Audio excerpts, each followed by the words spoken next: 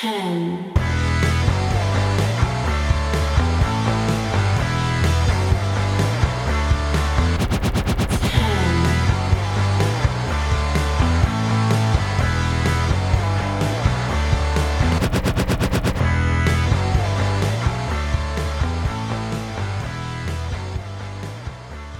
Hello and welcome to the Wrestling Headlines WWE Raw Review. My name is Matt Mayer, aka Imp, and we are live here on Wrestling Headlines YouTube and available in podcast form later. Links in the description, or head over to WrestlingHeadlines.net for all your latest wrestling news. Raw was a mad one. So I want to get this off my chest immediately, off the bat. To start with, Monday Night Raw overall was a less crap show than it has been. Monday Night Raw was less crap than it has. I'm not saying it's been a good show. I'm saying it's been a less crap show than it has. It's still not very... It still needs a lot of work. It's still not a good show, but it was way better than recent weeks. As in, I've been talking bottom of the barrel, really low motivation to even watch the thing type of stuff. But I was mostly fine with this week's show. Maybe a 2 out of 10. Which, when you've been on ones or zeros for a run, a 2 out of 10 shows like a breath of fresh air.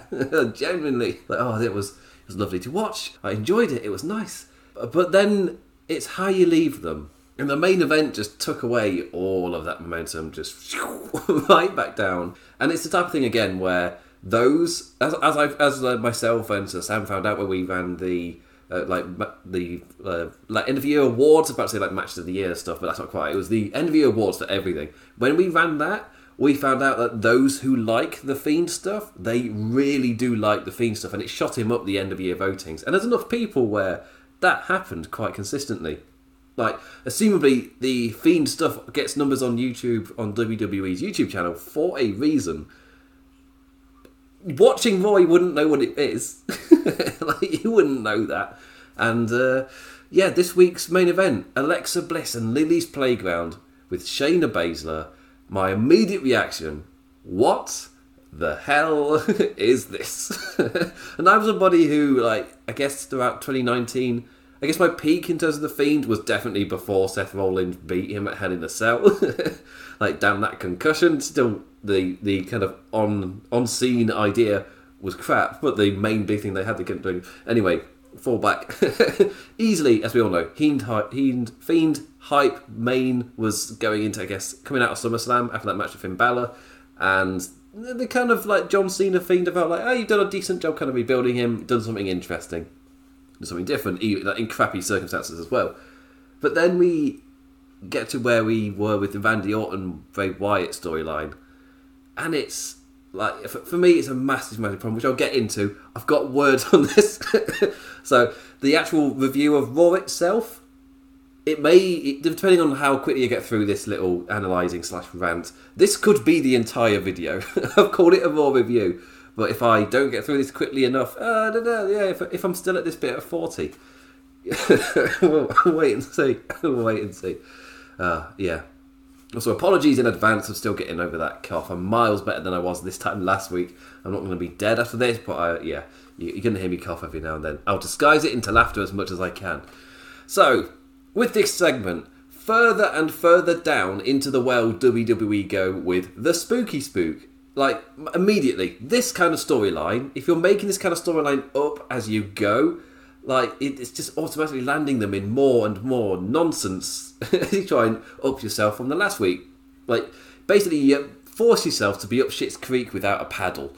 That phrase comes to mind. Just making it up, going further and further up the stream. And you're not taking into account at all what you're going to do the further in you go. So you haven't got anything to direct you or anything. Characters quite literally drowning in this crap. It's just, and Alexa Bliss telling Shayna, apologise to Lily, Shayna. Apologise, Shayna. Apologise. And that's immediately, she's actually going to do it. With a faux apology, the classic, I'm sorry, I didn't turn on you sooner, psych. That kind of a heel promo from Shayna. And it leads to her stamping on the doll in a big show of authority. Like, she is not scared by this doll. She's going to be the aggressor. She's going to stamp on the doll and show it what's what. Keeping in mind the sentence I'm saying, the subject, is the focus of these sentences, is the doll. It's ridiculous as it is. At least Baszler later kind of adjusts that a little bit. We'll get to it. Alexa with her, oh no, as the Thunderdome screens start to flicker down. So Shayna leaves like a smart person, but lots of pyro. Fires up and on the ramp as she's walking back, eventually with her running away scared. Turns out Baszler's fear weakness is fire? That's quite understandable, actually, when you think about it. And then back into what I assume is her locker room after kind of stumbling about backstage. She finds herself in her locker room. Conveniently, there are cameras set up everywhere for this.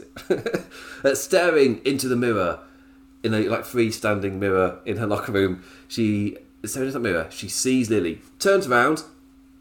Doesn't see anything. She looks in the mirror and Lily's still there. She's freaking out. And, we're at this point now. With the making up nonsense as you go. We've reached Warrior Hogan. We're at this point. Wrestling fans recognise this bollocks from a mile away. We know this bit in an instant. It's like, you're at this point of creativity. We know this place. But yes, cue Warrior in a mirror as Lily's reflection freaks Shayna out enough into shattering it, which is how the show goes off air. Shatters the mirror, lights go down, Shayna is like, oh no, and then with a little shout afterwards. That's how it went off air. Interesting one. Was that the further trick, or was there not really a further trick at all? Is Shayna at the end of it is just putting her hands on her head in an no tempered Lorraine Kelly reaction. It's like, oh, okay, alright then. This whole thing immediately trashed online. Me as an Englishman, I got on this morning, I can't remember what it was, like 7 or 8, and it was all there with the amount of time it was ago, so I could figure out how close to the show ending these reactions were. Yeah, it was all there, immediately trashed online. And by the time I was there, I saw the discourse. It was being talked about as one of the worst segments in Raw history. Doesn't mean it is, because no one's shagged a corpse. But the fact that as a wrestling fan, you know that's the line we've all got. It's a weird place. But the fact the conversation is happening about this being the worst segment of all time tells you all you need to know. Because again, in terms of worst segment of all time, you've got to just, for some reason, do something which is beyond offensive, which Katie Vick ended up being. So it's, we have to go beyond the pale. And this was just a bit crap. It's just, so even if there are little notes in there, it's still that the whole production part of WWE, this still isn't good. So I can see that. I'm somebody who's not hated the Fiend stuff as much as other people. It's kind of why I stuck through it to WrestleMania last year with John Cena stuff. I really like that. I was fine with the Fiend kind of in his Thunderdome era, I guess, in a way, when he was on top of SmackDown. I thought his entrance into Thunderdome, I'm somebody where I enjoy the entrance so much as I was kind of get into the Fiend character, and I liked the little stories he was having. I didn't mind the way that characters spun off of him and had blatant reactions to it, which is part of a WWE problem. It's just nice to see characters having after the feud reaction to being in the feud. So that was nice. But I'll get to it in a second. But it's when we reach Bray Wyatt, Randy Orton. So first off, before so that's kind of the bit the writer hates, where we've gone through what has just blatantly just happened. But now for kind of the analysis, before I do get into it, if you're enjoying this, all the power to you. Good for you that you are able to find enjoyment in this. Good for you. I'm not somebody who, if you find enjoyment somewhere, why would I rip into that? I'm never going to rip into somebody for liking a thing. I'm talking about wrestling. How could I possibly speak? But if you enjoy this, all power to you. I'm about to rip it apart. So with that kind of stance of, something doesn't have to be quote unquote good for people to be able to find enjoyment in it. Con Air is a film me and my family will watch every year It's not a good film, but it's a family favourite. So, case in point, I've brought myself down a level by saying that. So, for me, critically, the Alexa Bliss Lily arc is categorically bad as we stand right now. But I feel really harsh saying that because, like, for me, it's like for me to critique it, there has to actually be something there. But my critique is that there isn't anything. Like, this is made up week to week as they go. Like, there is no mapped out plan. There is no story in place for me to analyse or pull apart. It's just Charlie in Sunny and Philly with his mad red threads linking together the conspiracy theory. Like, sure, they link, but there's nothing there.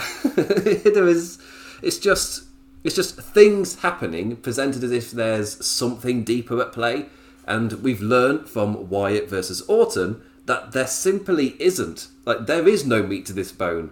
Is there even calcium? Like, there is no plan. And that's what we learned from Bray Wyatt, Randy Orton. It's what I hinted at earlier. With Bray Wyatt versus Randy Orton, hinting that there's something deeper at play, that we were building to something, that when Randy Orton lights a match, that's because later on we're going to see Bray Wyatt on fire, or something like that. The issue is, that was never the case. It was made up as they went along and just trying to up themselves or move on or create something interesting, spinning off of the last thing, but doing that every week, if not every couple of weeks. And you get to a point where it's got to be going somewhere. To not even know what the point of the big WrestleMania payoff is, as in to not have an end game. You don't have to do this for every single storyline. Cedric Alexander's mid-card flubbering about doesn't need, I guess, a plan of this detail going all the way to WrestleMania. But specifically, when you've got this kind of character and storyline that's hinting at something deeper, and it's a little bit out there, so they do something weird, but the whole point is it'll make a little bit more sense as you get further forward in time. The closer you get to that big SummerSlam, the big WrestleMania, where it's meant to make sense. But there is no plan. There is no, oh, don't worry, this thing that maybe was a bit weird earlier on, oh, later on that'll make more sense because we know where we're going with this. No, none of that at all. If anything makes sense, it's because it was written in hindsight to then make sense when in the moment it didn't make any sense. And then they try and link it together afterwards and hindsight write it. Instead of, oh, now it makes perfect sense, rather than trying to convince you it does. For this specific kind of character to not have an end game, an end point, a place they are going in direction with it, for me, it's going to end up in worse and worse waters. It's just, it's quite not disheartening, but a complete lack of faith that this is going anywhere. And that's kind of where I see this. When Alexa Bliss was giving her talks in the playground for weeks and weeks after WrestleMania, and we're only just recently seeing her interact with the wrestlers themselves in the ring, teasing that she'd be going after somebody. After Wyatt Orton, where the lesson should have been, with this kind of character, with these kind of arcs, have an end point, know where you are going with it, know exactly what you are doing. Maybe you can be a bit looser on the exact week to weeks. I know it's wrestling, just in case. But you vaguely know everything, or a bit more than vaguely. You know where, like, the beats for this story that need to happen. This is still being made up as it goes along. That's what it absolutely screams. Obviously, it'd be nice if I was right. Sorry, I was wrong. That's the self-ego coming in. It'd be nice if I was wrong. And it turns out, no, they knew exactly where they were going with it. We just waited. Sometimes it stretches out, so you hit the pay-per-view beat, and then you go to the next thing. But this doesn't scream that. This feels exactly the same as with Wyatt and Orton. And the only reason that's makes me feel a bit down watching Raw, a bit disheartening, is that means there was a really big lesson coming out of Wyatt Orton. I mean, if you're going to do a thing like this, you got to have something actually driving that deeper thing at play. You can't hint at something and pretend that it's there, but you don't actually know anything, you haven't got any idea. This kind of character you need, like, you don't need to tell me, I don't need to know, but you, the writer, you do. You do need to know.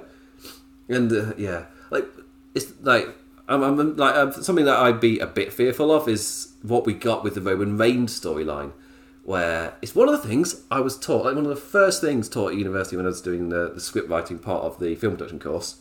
One of the first things I was taught was when you are pitching an idea for a script, don't ever hide any of the twists or anything, because you're pitching to the people that will make the thing. They've got to fund it. They want to know what the twist is, so they know what they're funding.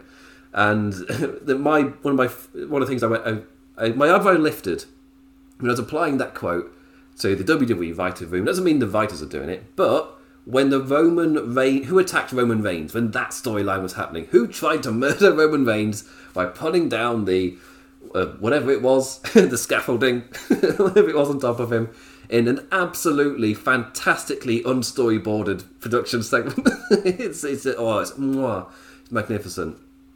But in that, what we were told was Vince knows where he's going with it. He's not like telling everybody, but he knows where he's going with this. There is an end point. Don't you worry. Immediately, flag in my head. What do you mean people don't know this? What do you mean he's keeping it to himself? So it's the part thing of why would you not tell the people working on your production where this is going? And obviously the excuse is, well, you don't want the people for it to get leaked or anything. You don't want any of that kind of thing. You don't want he's got a big twist planned or everything. No, it is. But my kind of immediate reaction is, we could tell your writers. It's just for them not to know. For you to keep it so tight to like one person, if it was even that, or if that one person was quoted saying that they were told the same thing, immediately it's like, does he though? I mean, does he? Just immediately out there, does he know where this is going? And all you have to do is watch the thing. Evidently not. Evidently there was not an end point for this. And if there was, it got massively lost in a way where there was no idea of how to get there. You know, just Eric Rowan 2.0 just plucked out of your arse. What an ending out of, well, we need something. Crap, what do we do? And that's the Bray Wyatt Randy Orton thing more and more felt like that as we went further along.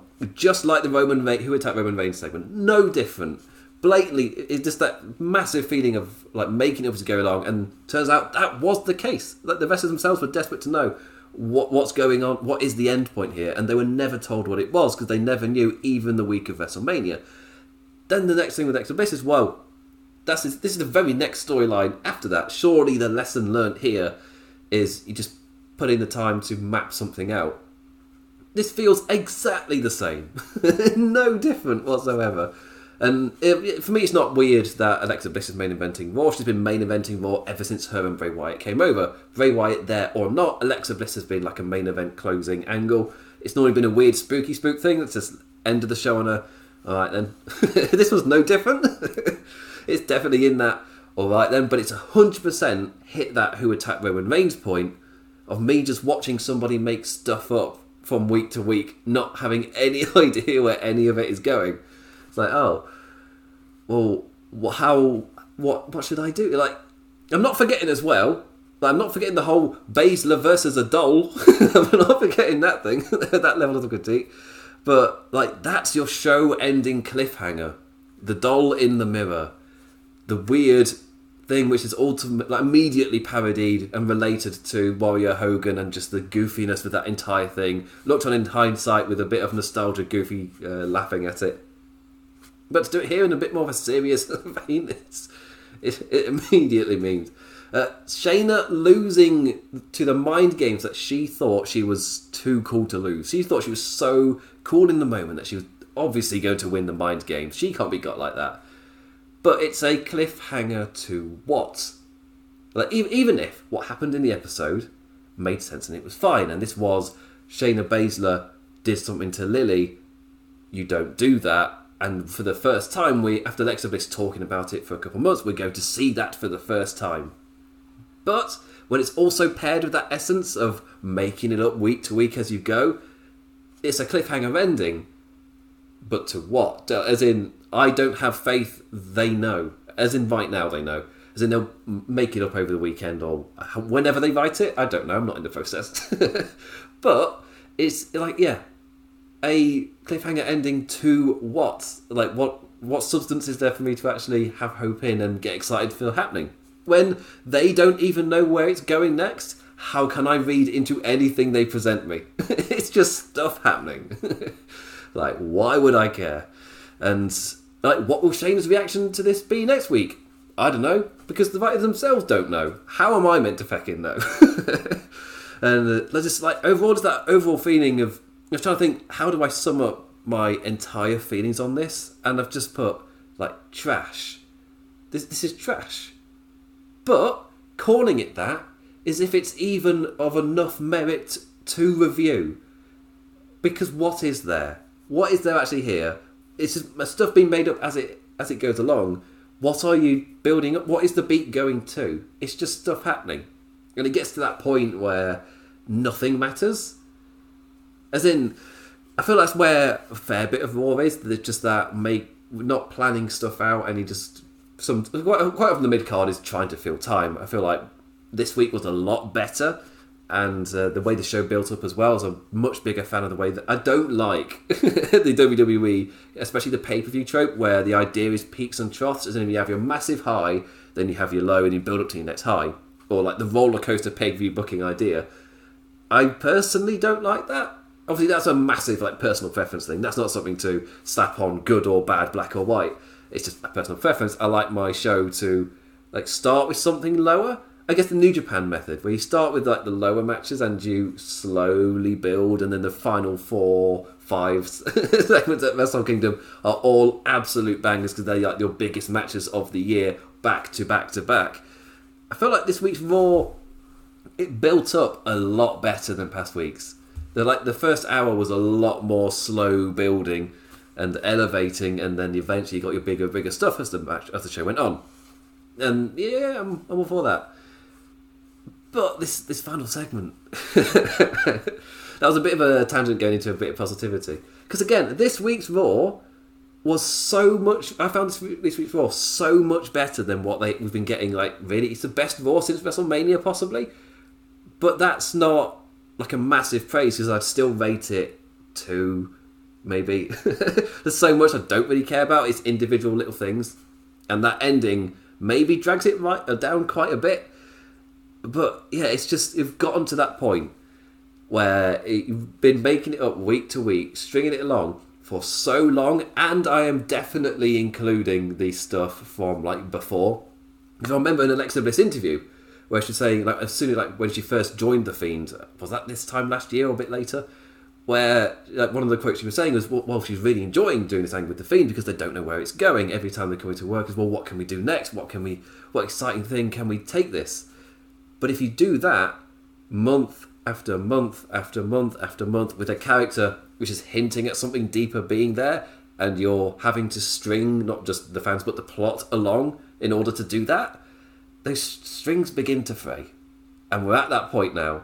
The strings are frayed, and I have zero trust that any of these segments know where they're going. It's just things happening. Then next week you try and follow on from that and try and make it make sense. Again, stringing it along. That's what this is. That's just what this angle is. And I'm at that point where I feel like they have to put in quite a bit of effort to convince me otherwise. Like, you can fall onto something great. Case an example, who attacked Roman Reigns? No, they didn't know where that was going. There was no obvious plan for that. That said, we did end up on main eventer Eric Rowan with an amazing run. Which is like a couple of months where he generally did feel like a big deal on SmackDown. Like, they'd they'd kind of fallen on a really strong main event act. He like maybe wouldn't have lasted forever as a main event act, but he was really strong for a period. There was no intention of him being there. Like, got drafted to Raw immediately. Oh, this is where we actually see you. He dropped off the face so quickly. But they accidentally fell on something, and they ended up with something strong, something good. I wouldn't be surprised they wanted to do Roman Reigns, Daniel Bryan, and didn't know where they were going with it. That's what they ended up with. So you can fall onto something great. They've done it in the past, and I've said before, WWE are often really good at hindsight booking, But what I mean by that is it makes months sometimes of it not making any sense, putting out crap television where none of it makes any sense. Then when it comes time for the pay-per-view, you put it together, you make it make sense, and you kind of put that on your go-home show or the one before, and suddenly you've hindsight booked it relatively well. But then it's rinse and repeat. So, well done. By the time you got to the pay-per-view, you managed to tie everything together, even though it was written as it went along, but you put the time in, you tied it all together, you made it as much sense as you could, and you made the best out of a bad situation. Well done. Do it. They did it again, then just do it again. It's just... like, the lesson doesn't get learned, and it's the exact same thing for me for this Alexa Bliss Lily thing as with Bray Wyatt versus Randy Orton. The lesson wasn't learned, and we're in the exact same scenario. It being made up as you go along, and none of it means anything because there is no meaning behind it because they're making it up. They don't know what they're going to do the next week. Which, yeah, just stringing along, and I'm trying to leave out stringing the audience along because that's putting a shade of guilt on it. But you're stringing the plot along. It's just trying to make it make sense. Yeah, I would like there for like on one of the weeks just something which completely flips my opinion on this, just a sign of foreshadowing or something which just lets me know. No, we do genuinely know where we are going with this. It's not random. It's not made up as we could go along. But yeah, that's not how the show's written. That's not how. Like, this isn't the only segment where this is an issue. It sticks out so much because of the kind of characters they're doing it with and the level of, I guess, absurdity in it. That doesn't necessarily mean bad. I'm a massive Toru Yano fan. That character is absurd. Luchasaurus, that is absurd.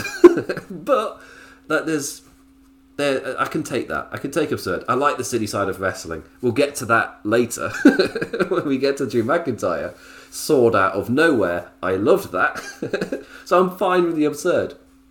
But yeah, something like this at this level where there is often quite a more serious twang on it, I guess.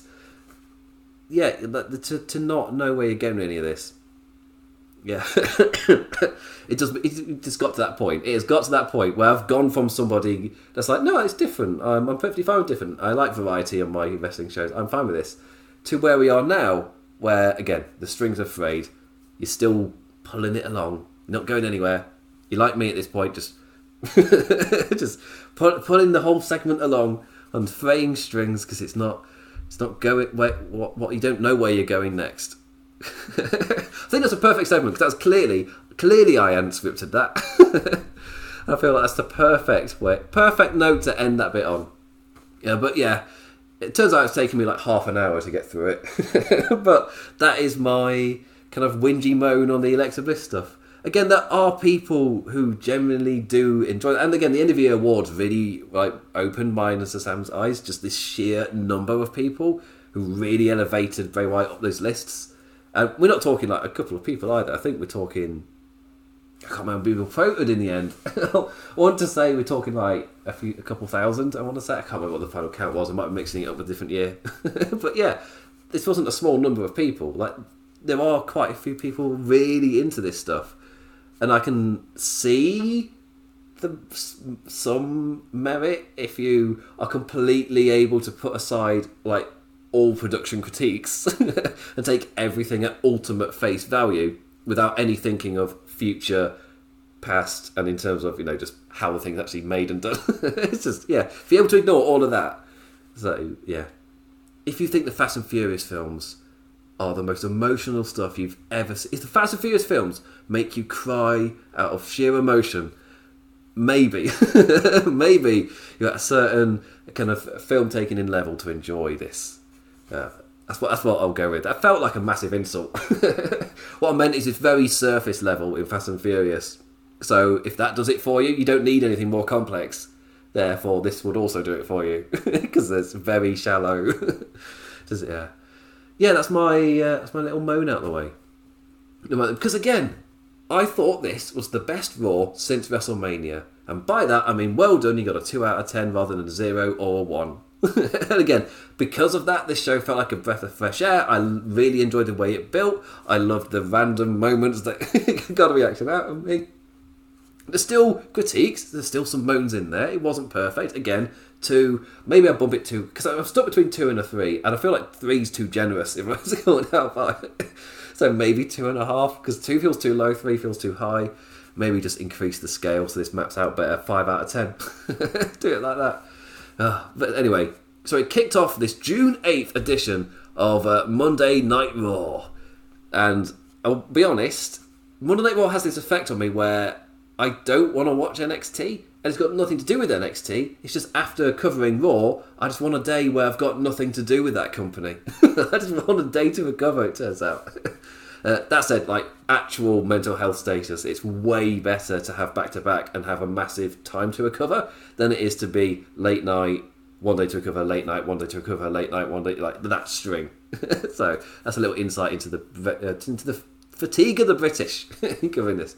But we open with a battle royal. No more contenders, Raw Tag Team Championships, and I guess a little insider, I don't go on Twitter. Well, I'm on Twitter before I go to sleep, but I very rarely see any of the WWE like promotional material for Monday Night Raw. So when I go in, it's just what is on the show, because I've not been on Twitter. I have not seen any announced matches. I think I've seen it, like, maybe it's rare when it does happen. It does happen. I've definitely tweeted about it in the past. I've moaned about a tag team match being put together, but it's really rare when I do see these things. So I had no idea this had been hyped up on Twitter earlier in the day. I was like, oh, this is interesting. An interesting thing to kicking off with. Just kicking off with a match. Massive plus. Only giving one team an entrance. Well, we know he's at least in the final 2 now. Like, I know the ending now. You've only given focus to one of the teams. But it was a number 1 contenders match for the Raw Tag Team Championships. RK Bro, who were the only team to get an entrance, versus the already in the ring New Day, Mason T-Bar, Viking Raiders, and Lucha House Party. An interesting order of events to kick off the show. The contest, ready to go. Everybody's made their entrances. Then you have the champions come out and explain the reasoning for the match and its competitors. So that's an interesting order. This is what I call having to explain in the moment because you haven't made it make sense beforehand. AKA, they didn't know they were doing this angle this time last week. And that's what AJ's there to fix and to do. Kicking up into character, though, in terms of a segment, kicking up into character... Like, instead of the promotional script that it was in with AJ's bit, it's like, oh, come on, AJ. It's just a promotional script going through the characters and things, and he's not a character at this point. He's just introducing them and putting them over a bit. So, yeah. New Day with the usual style of retort, enjoyable enough, but RK Bro are just... I find them so enjoyable. They are the highlight of Raw for me week after week after week, and... no different here.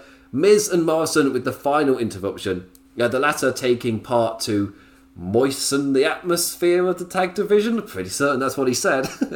Or something along those lines. To be fair, I did laugh at Slow-Mo Miz as he was panicking, being pushed down the ramp in his wheelchair by Morrison. I thought that was a nice little idea. And the double RKOs from the Bros was a nice, exciting way to go to break. But, a little moan. A weird WWE trope reared its head, like for the first time of like many times tonight, kicking off a segment before the break, and to build that intrigue to keep the audience there for when we return. But when we do return, it's something else entirely. We cut to promoting the WWE title angle, showing Lashley enter with his women, with Lashley's ladies. Come on, do the alliteration. With Lashley's lovely ladies into his special VIP area backstage. And then we also go to the commentators plugging it as well, killing even more time. And it's like, I find that so weird. Like, the focus is constantly shifting, and in kayfabe, the thing before the break is still happening whilst they're doing all this. Whilst they're doing all this massive promotion coming from a 3-4 minute ad break. Can't remember how long they are in America. I know over here we've got fewer ad breaks, but the ad breaks themselves are longer because they're 5 minutes, but you only get one. So it's only one in the middle, but it is 5 minutes. So what would you prefer? More that are shorter, or like Mocha's more of a tangent? To be honest, it's a tangent.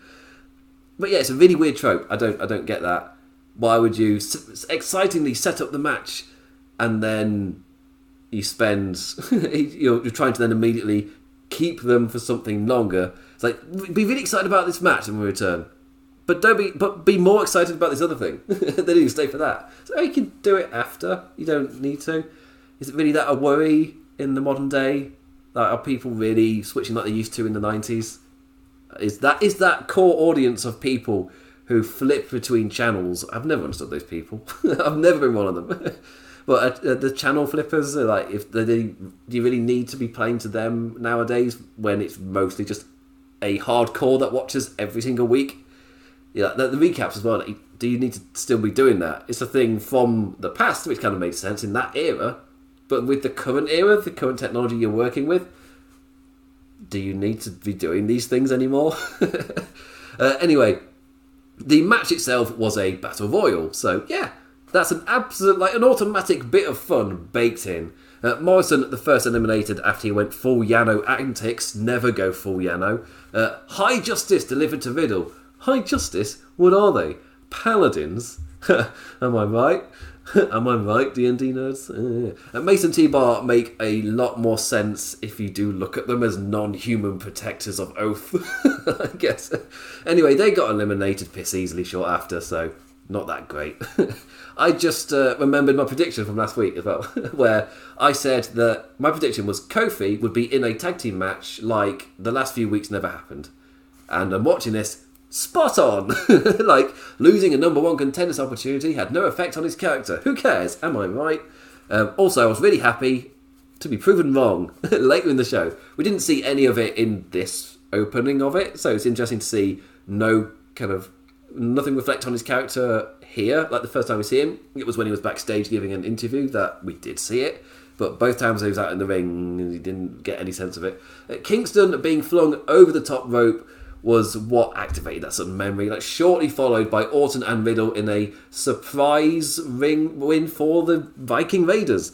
As I know how to talk, trust me, using our assumption of RK Bro winning against us. And when I say assumption, it's because that's how it was presented. They were the only team of focus. They were the only one to get that entrance. They got that focus. They were the core focus at the start of the show. So when I say assumption, it's more because that's what the kind of filming and the whole production has told you. They have told you these are the focus. Therefore, you focus on them.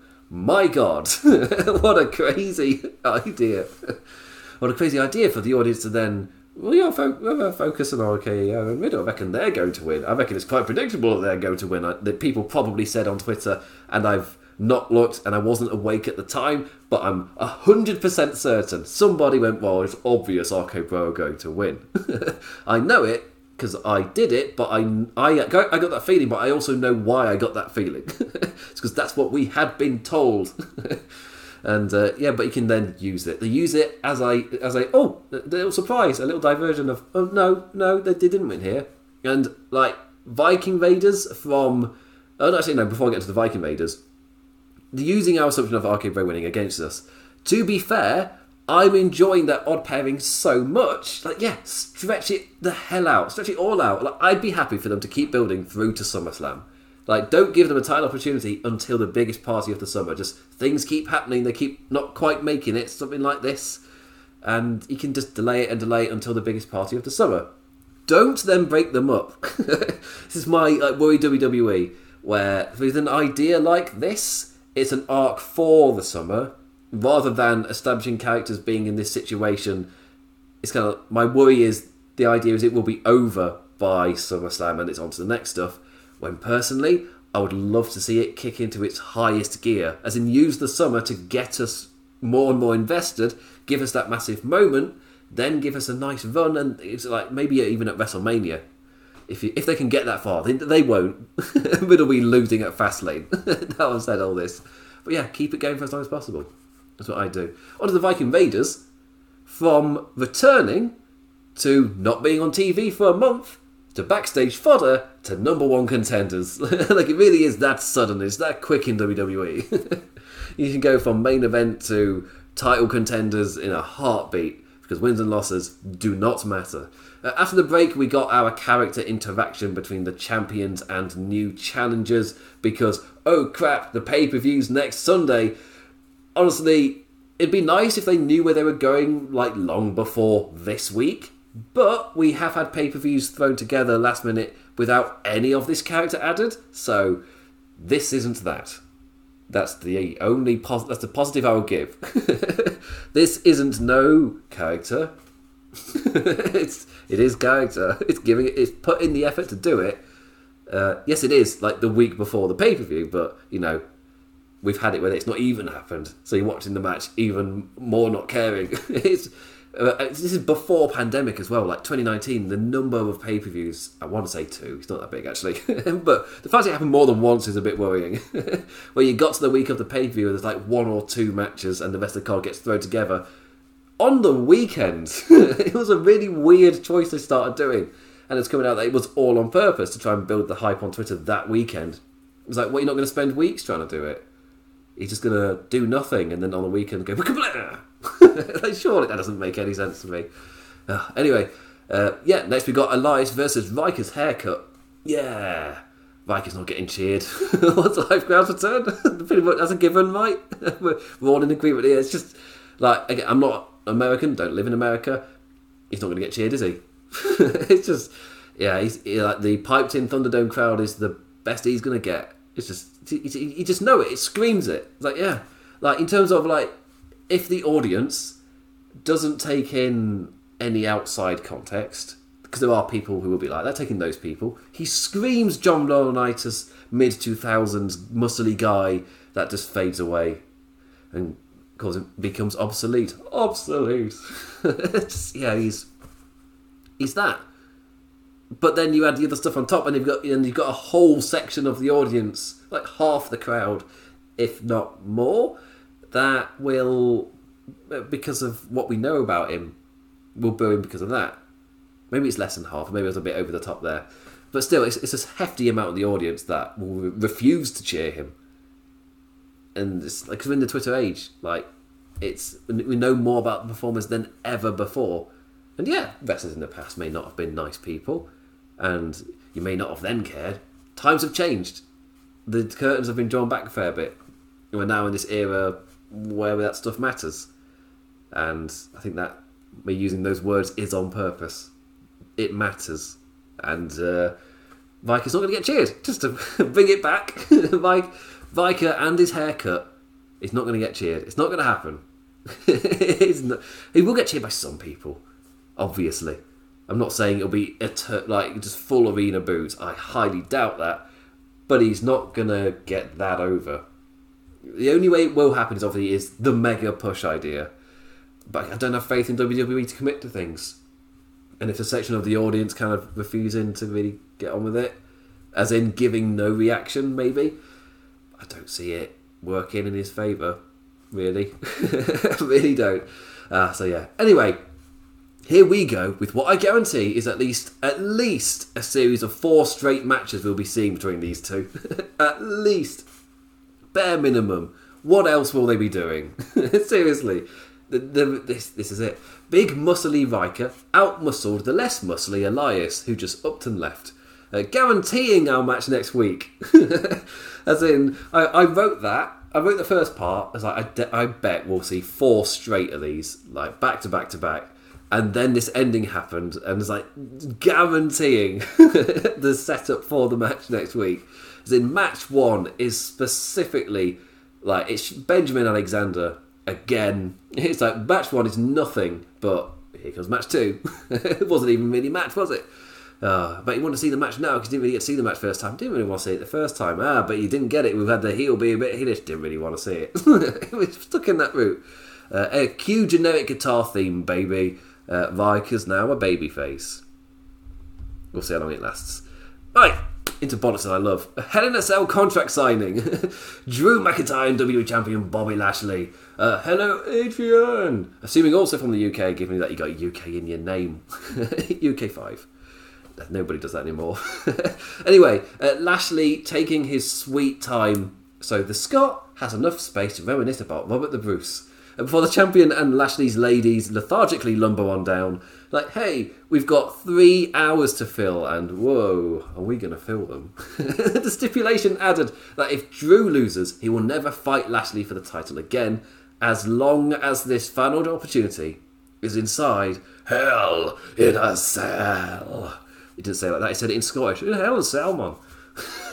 I don't know what part of Glasgow, it says Glasgow there. I don't know part of Scotland that's from. Like, hey, I liked both men bringing up how McIntyre keeps earning consecutive opportunities in spite of cleanly losing. This is the hindsight booking I was talking about when I was moaning about the Alexa Bliss stuff. That's the exact same thing I was talking about. Adrian's from Burnley. Can I do it in a Burnley accent? No, I can't. It's too late. It's 10 to midnight. Suddenly, do you know how a Burnley accent works? Kind of. Is the answer. Anyway, I did like both men bringing it up. It's that hindsight booking of you do stuff that doesn't really make sense, and they've had to make it fit the schedule rather than fit any kind of like moving on logic. So they've not moved on, and the audience, obviously, that is one of the main things of you're not moving on. It feels like we're just stuck in this same gear. The car's not going anywhere. Are you going to drive somewhere? You're going to change gears and you're going to do something. And this is the hindsight booking to kind of course correct in a way.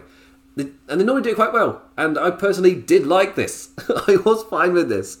And like WWE often reach this point, but at least they hit this character point before Hell in a Cell this time. Like McIntyre's feud with Orton, Hell in a Cell was the title change to keep the feud going for 2 more pay-per-views. It's just, yes, one of them was Survivor Series, so it was kind of put on hold for a little bit, but still, there was 2 more pay-per-views that went by and they were still the title feud. That's insane. That is insane. But yeah, when my favourite part of the show, I don't know if there's another comedic thing that got me, but like an RPG character, Drew McIntyre whipped a sword out of his inventory and cut the table in half. Sword out of nowhere, just bang. The kind of wrestling bollocks I absolutely love. I thought that was easily, it made me laugh the most. It was the commentators reacting to it as well. I was like, oh my god, he's got a sword. How did you not see that? How did nobody see that? The fact that the logic of this, the only logic I could think of where this makes sense is if he, again, like an RPG character, has an inventory where he can just pull out a massive mallet and just slam it down. That's my logic here. That's my reality. Drew McIntyre went into his inventory, found the sword. It's a 2-handed weapon. Had to drop the pencil. he found that and he bang. Oh my god, he's got a sword. No, it's just sword out of nowhere. Might be just it's just the fact that was a reaction as well. Like it's amazing. I love it. I absolutely love it. Yes, it's in a bit of a piss take, but it's wrestling bollocks, and I love it. The idea that the characters in the ring are selling the fact that he drew a sword out of nowhere. It's just it's amazing. Because where else was he hiding it apart from production passing it him? Like, there is no... I can't think of a kayfabe place where the sword was, which is my favourite thing about it. I was like, it was under the table, but Lashley he was also sat at the table. It wasn't that ability to be hidden. Oh, it's amazing. It's a big sword as well. I love it. Complete wrestling bollocks. It's great. Anyway, let's move on to Ricochet versus Humberto Carrillo. Sheamus, grumpy at ringside after getting his face smashed in last week, as we transition on from Drew's inventory sword onto Sheamus yelling gobshites. You gobshites! At Richard and Humblebert. A big pop from me for successfully sneaking in Irish swearing. Get the feck in there, Sheamus. Yes. Rich, the more opportunistic of the two, as both of our top US title contenders are given time for a wee back and forth, but we got to get that triple threat, so screw the wrestling to get to the finish ASAP, I guess. Spanish Fly off the apron for a count-out draw, and it's Sheamus's music that plays to end the segment. These are your top contenders. We're meant to believe they can challenge Sheamus for the title, and the champion's music is playing because of how much they both suck. It's not a great momentum pressure or convincer that they should be challenging for the title. No. Like, last week, I wasn't a fan of last week's booking either, where they had them back-to-back win via distraction roll-ups. That was a weird issue on last week's show, there were like 3 or 4 over the course of the show, distraction roll-ups. But this was back-to-back here. And yes, they don't win convincingly, but they got to win. So in terms of trying to convince me that they should be facing, or be in line to face the US champion, they both pinned the US champion. So then this match kind of makes sense.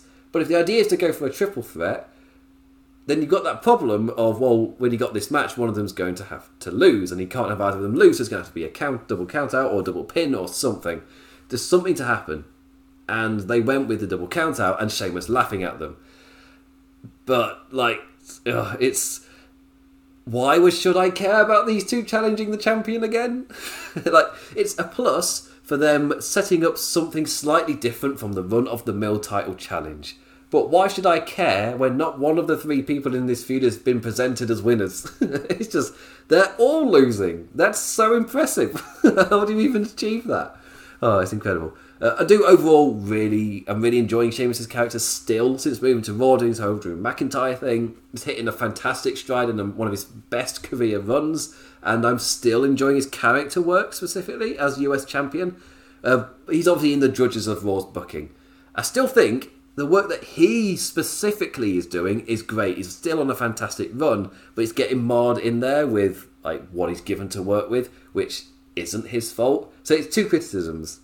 He is the critique of him, the guy doing the job, in terms of what the guy's name is, who is Sheamus, and like, him doing that, he's doing a great job. But he's being given shite. It's kind of working with it. Really impressive. Before we move on, Sheamus is the Plastic Mask Man. Plastic Mask, I did want to hit up on that. I forgot to make a note on that.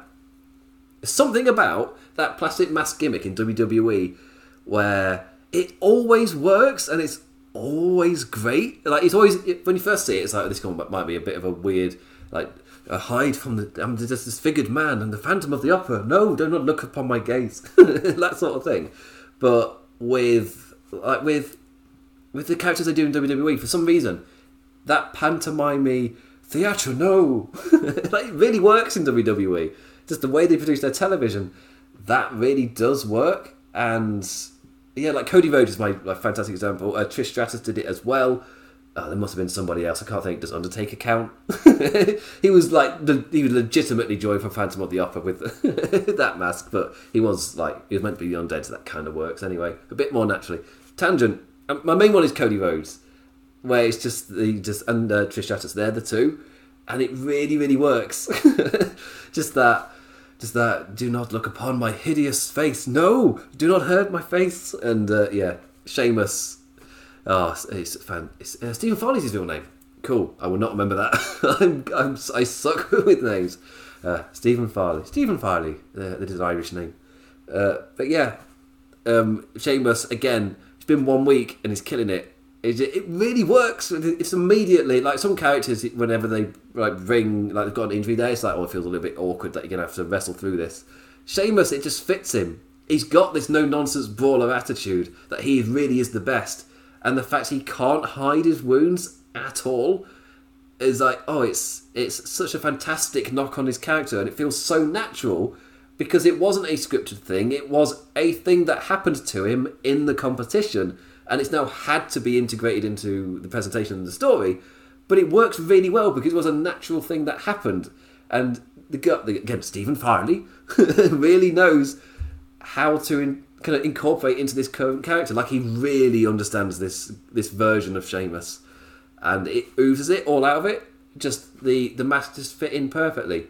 Quite often you can tell by looking at their Twitter, like, how naturally do these things fit into their characters where things go a little bit wrong, a bit awry. Sheamus is to a T. He's got it down. Seemingly he's created a character here that he knows inside and out, knows exactly how they would react to a thing. Like, he's been playing a D&D character for years. They know exactly what that person would say at that point. Not that I've never partake in such activities. But yeah, I'm loving Sheamus currently. Yeah, like, Hiri and RK Bro are my 2 favourite things on the show. It's just that obviously Sheamus' booking isn't as strong as RK Bro. That's kind of my RK Bro. The actual writing and booking is a lot more stable. Sheamus is having to deal with this stuff, and like random contenders feeling like they're going to get a push. So yeah. Cena broke his nose. Was it Seth Rollins who broke Cena's nose? I want to say that from the it was when he was doing his knee finisher, and he broke his nose completely busted. I want to say, and then Seth Rollins then used that. It's to have the heel use it as well. Like, you don't have to be like, when it quite often is a heel that's doing the dramatic gimmick, but it was in all three circumstances I gave there, in terms of Trish Stratus, Cody, and now Sheamus. All of them were heel at the time, so it worked really well for all of them. But yeah, that John Cena, when he got his nose busted, then the heel used it to go, look what I did, in terms of like disfiguring him, and then he bravely doesn't wear it. It's like, I like that. Yes, yeah. The disfigured face then mixed in with how the character reacts to it.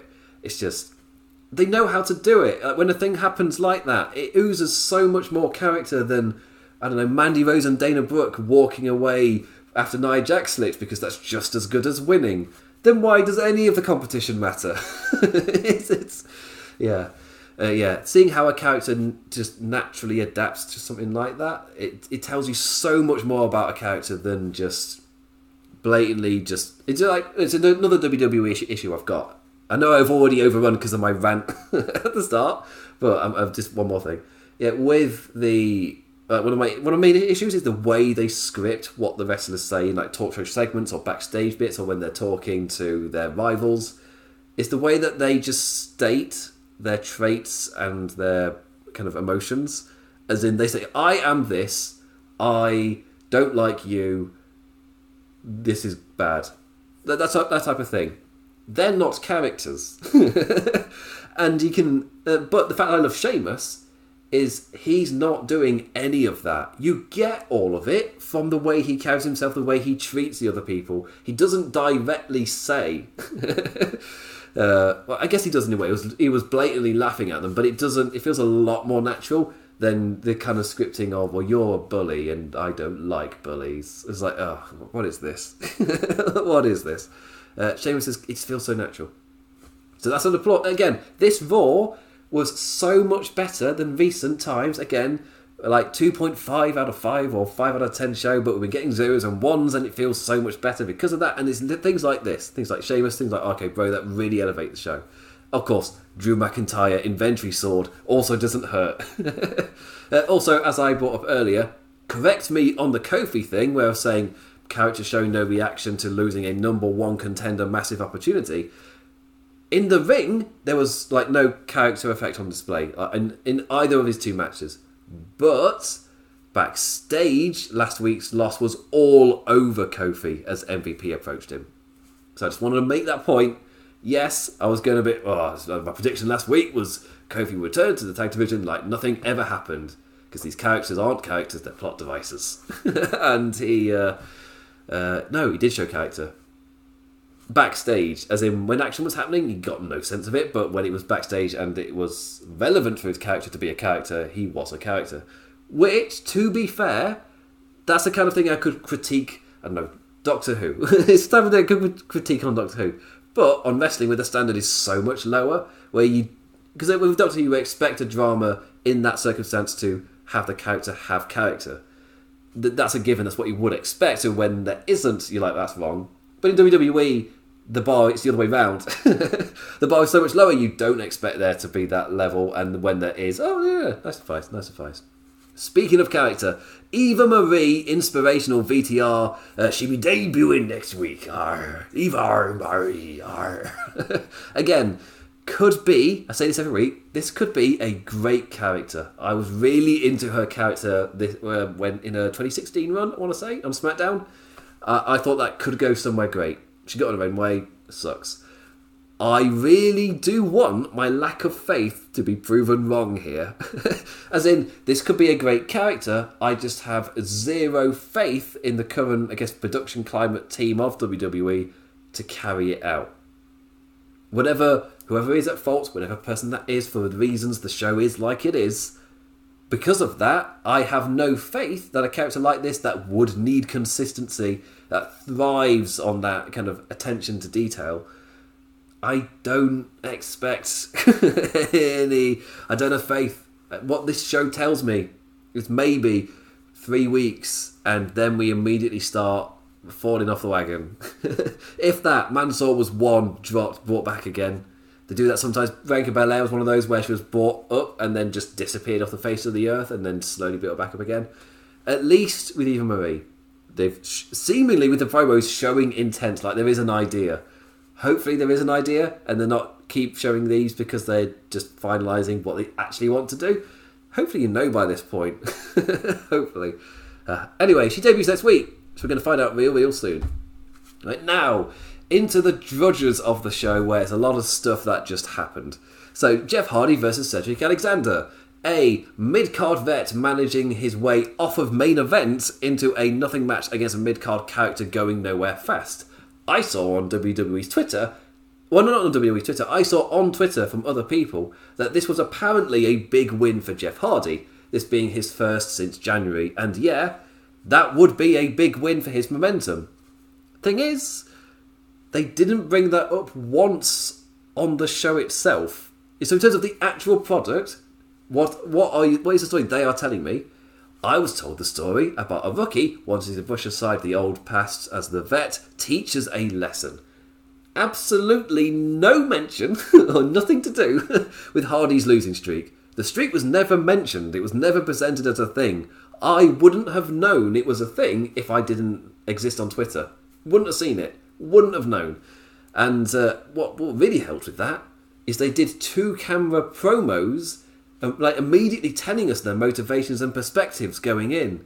And I'm a massive fan of those, but that really helps with this specific thing where I saw on Twitter before watching Raw, because again, I often need to go on to respond to people, I see things.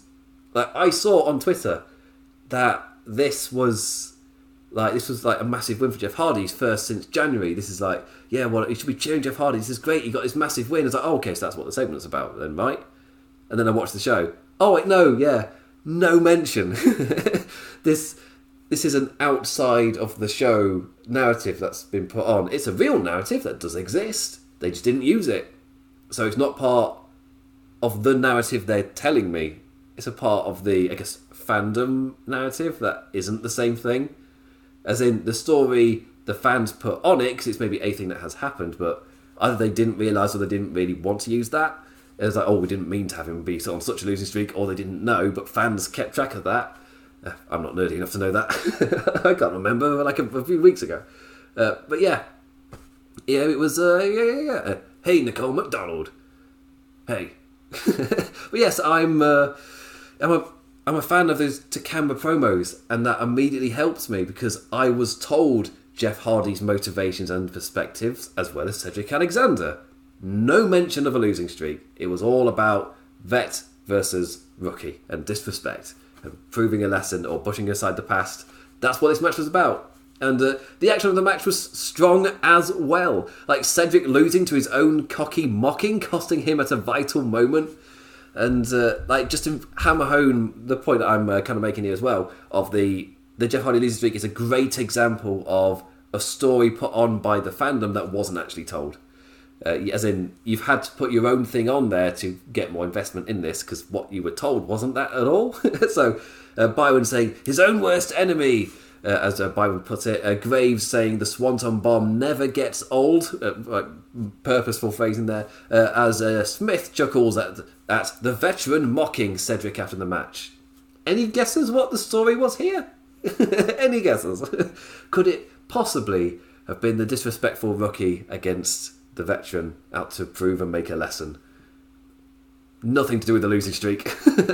Again, quite often, if you definitely want to know what the story is they're trying to tell, listen to the commentators after the pinfall, because they're kind of they're going hard selling the final beats of the story before we switch over, and they were hammering that home. Nothing to do with the losing streak. So if they may bring it up next week because the fandom was so strongly talking about it when it went on Twitter. But I kind of feel like, anyway, tag team time. Hell yeah, just checking what I've got. Yeah, I've got like 3 more matches to talk about. It's because I've gone over, I try to keep it under an hour, but I've gone over because it took me 30 minutes ranting about Alexa Bliss and Lily at the start of the show. We're now into the judges of Raw. Anyway, so Nikki Cross and Asuka versus Rhea Ripley and Charlotte Flair. Nikki finally getting a real in-ring opportunity against the champion and challenger. The story regarding her 2-minute beat the clock non-losses as victories, as her proving herself. Is that how that stipulation works now? Because a little thing, that's not how it's worked in the past. It's never been, if the person you're facing in the beat the clock challenge doesn't get beaten, then the one who didn't get beaten wins. But no, it's just time limit draw. Does that mean time limit draws? How do they work? It's an interesting one. It was Nikki saying you couldn't last two. That's my Nikki Cross impression. You couldn't last. Someone talking to Nikki Cross. You couldn't last 2 minutes. Oh, I could last 2 minutes. I tried to Scotland, Nikki Cross. I can't do it. I did Lorraine Kelly earlier. I can bloody. Oh no, Lorraine Kelly. Oh no. That's Nikki Cross. Oh no. No, that's too far into Lorraine Kelly. I definitely went past Nikki Cross into Lorraine Kelly there. You have to dial it back a bit. Like doing Irish. Where you go full offensive Irish, leprechaun stuff, like hello, then you just dial it back a little bit so you're no longer being offensive. And a little bit more like that. Anyway, tangent, that was a massive tangent. So, Nikki Cross and Asuka versus Rhea Ripley and Charlotte Flair, but how will they coexist? It's like they only have the one story. They've got no other stories for the women's title feuds. But how will they coexist? We got it twice in the build to WrestleMania for both of the women's title matches, and here we are again. I say because surely they do have different stories, they just don't reuse them. One of the better examples with Flair and Ripley never showing signs of getting along. So I preferred this over the Bianca Belair and Sasha stuff and the Ripley Asuka stuff.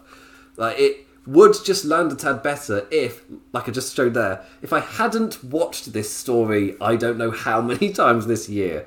And by this year, this is only the 6th month. We've not had the 6th month yet. We've just started it. We're not even halfway. And we've already had the, how will they get along? How will they coexist? We've had it so many times. So many.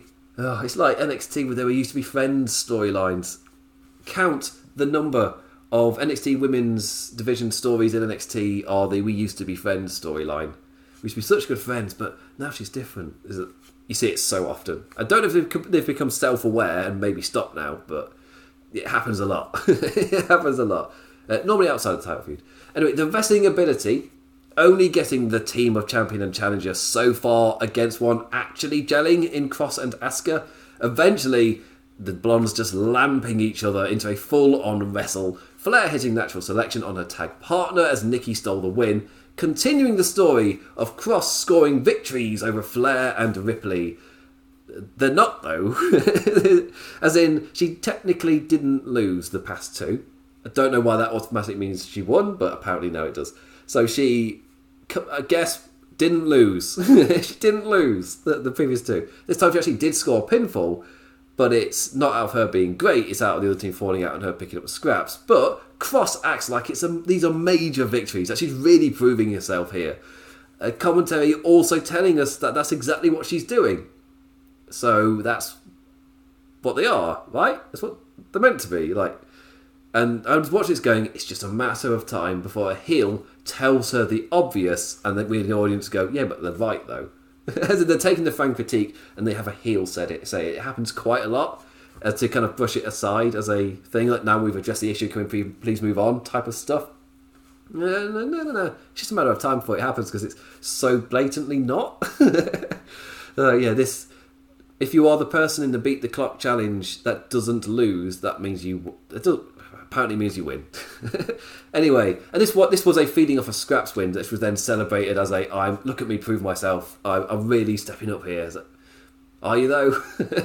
Anyway, hopefully next week remembers that the match they're building towards for the pay-per-view and focuses on the champion and challenger over the side conflict. I don't hold out hope. I expect them to focus on the Nikki Cross stuff again.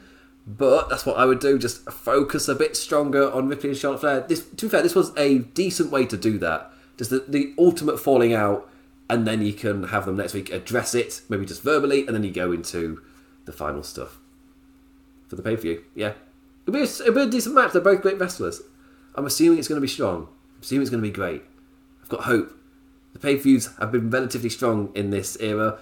It was fantastic to see them fall from 4 hours down to 2.5 as an Englishman. Oh, yes. It's amazing. I love it. But, yeah. I need to move on now.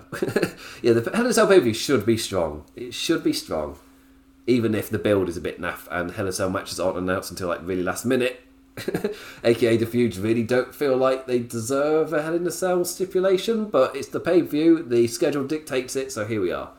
Yeah. I am on that side of maybe you shouldn't have so many gimmick pay-per-views when your stories aren't naturally building to the stipulation. So it's just, we do this because it's now the date that this thing happens on. Where I'm a much bigger fan of, you don't have like set stipulations because of the date. Aside from Royal Rumble and stuff like that. Apart from those specials, Survivor Series-y things. But like, massive feud enders, like Hell in a Cell. It loses a lot because this is just, a lot of the time the matches don't feel like they deserve it. Sometimes they do. But this year there isn't really anything for that. Anyway, Gulak versus Mansoor. Ah, yes. Mansoor with the speedy run down the ramp young boy entrance to face an already in the ring Drew Gulak. Ah, yes. I wonder what the over-under on this segment going under 5 minutes is. And huzzah! It went 4. Predicted it perfectly. Earlier in the night, Ali asked the question of what Mansoor would do. Like, yes, he's saying that he's ready for the match, but what will he do when Gulak does whatever it takes to win? So this match was Drew ticking off each individual cheeky method Ali listed. Mansoor reversing a roll-up, pulling on the tights into a pin of his own. And hey, if I was Drew and I had a rose unwillingly shoved up my bum, I'd also become a nothing plot device in somebody else's story. I'm genuinely liking the mini build developing between Mansoor and Ali. Fingers crossed they remember it longer than they did the storyline for the guy he literally just beat. Hopefully. That said, this Ali and Mansoor storyline does feel miles better, though. Like, to be fair, it's miles better than whatever Gulak Angel Garza was building to. Like, I do miss my most unknowingly homoerotic storyline in WWE. I miss it.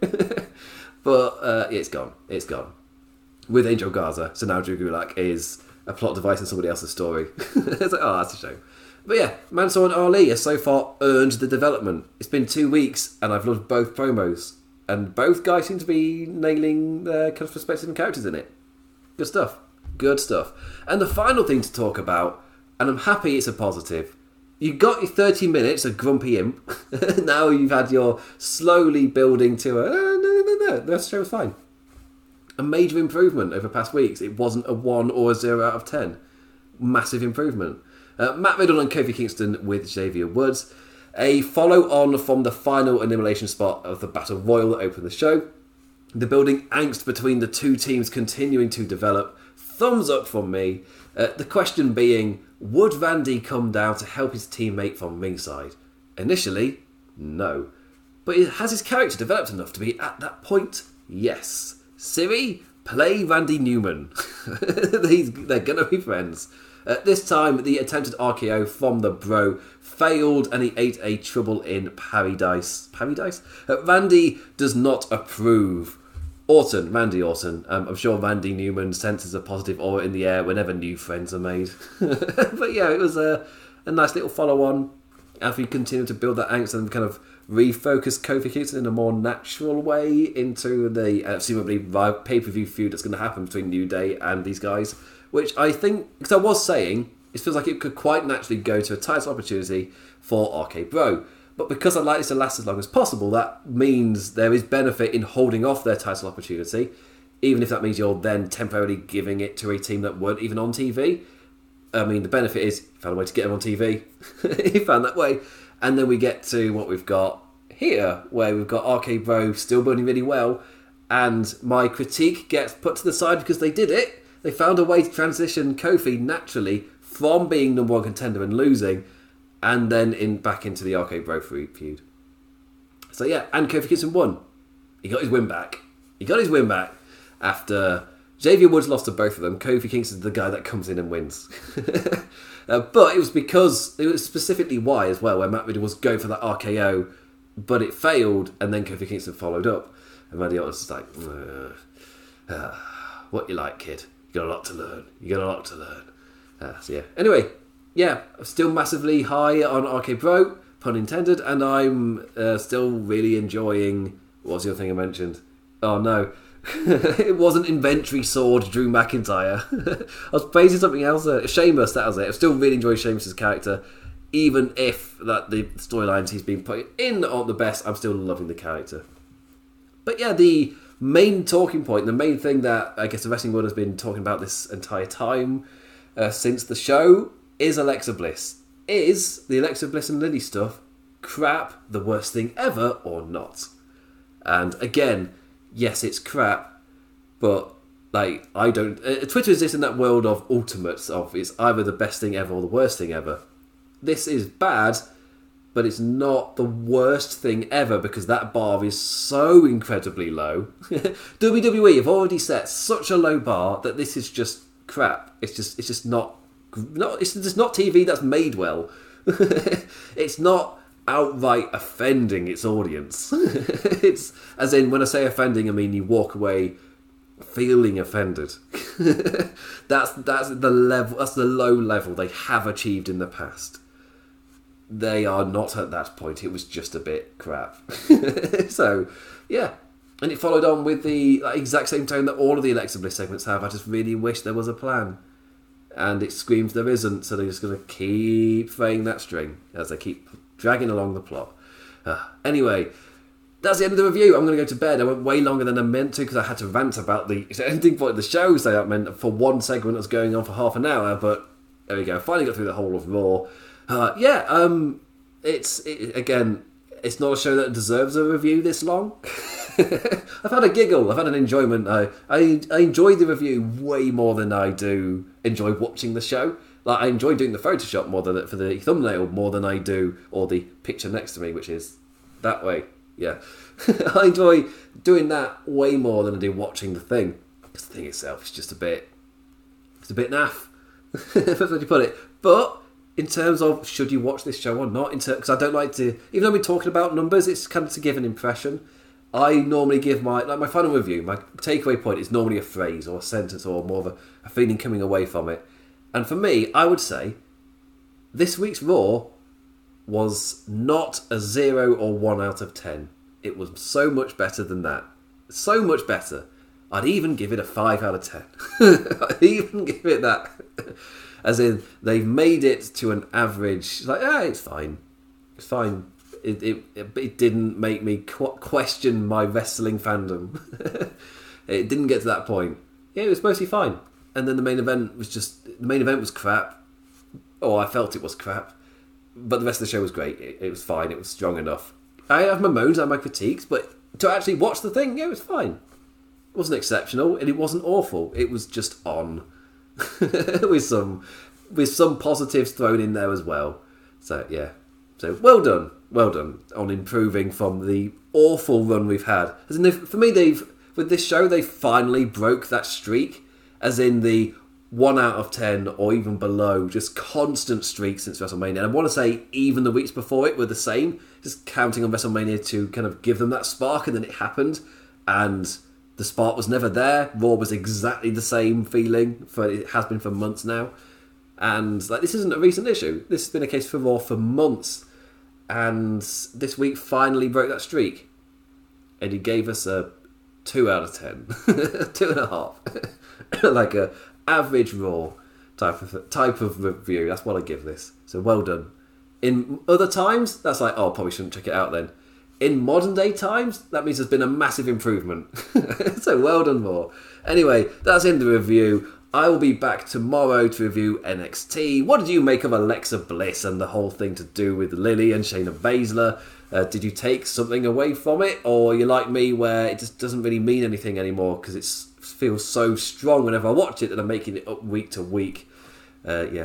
Just the phrase I used earlier, stringing along the plot as the strings begin to fray. That's still what they're doing. Anyway, I'll be back tomorrow for the NXT review, where I'll most likely be a chirper chappy because it's NXT Takeover in your house this Saturday. Yeah, I don't think I'm able to review it. I might try and hit somebody up about doing a later review, but the listens for those are normally nothing. It's just the number of them though. Yeah, as in whenever I've done a take, it's quite often with a takeover, it lands on a bad week, and I'm saving my energy for the main WWE thing. So in terms of my actual life, I've already put things off for the main roster thing to cover that and everything people actually tune in for. I do that, but for the takeovers, yeah, as in they're not often worth the time and effort they require to put in, because you need that kind of. You need there to be the reason to do it, and I can put my efforts better elsewhere. It's basically what I'm saying.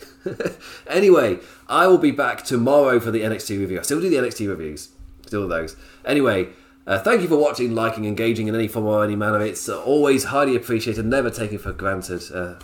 Massive thank you. Yes.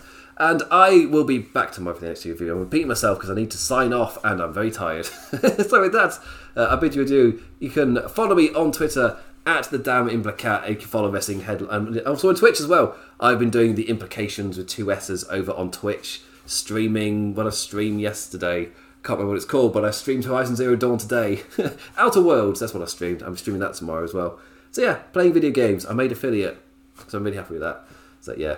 I can finally the main point about making affiliate is, you can finally make money, but yeah, that's more like theoretically. Really, I'm just happy I can finally do like channel rewards and things for watching, and I can do like my own personal emojis and things.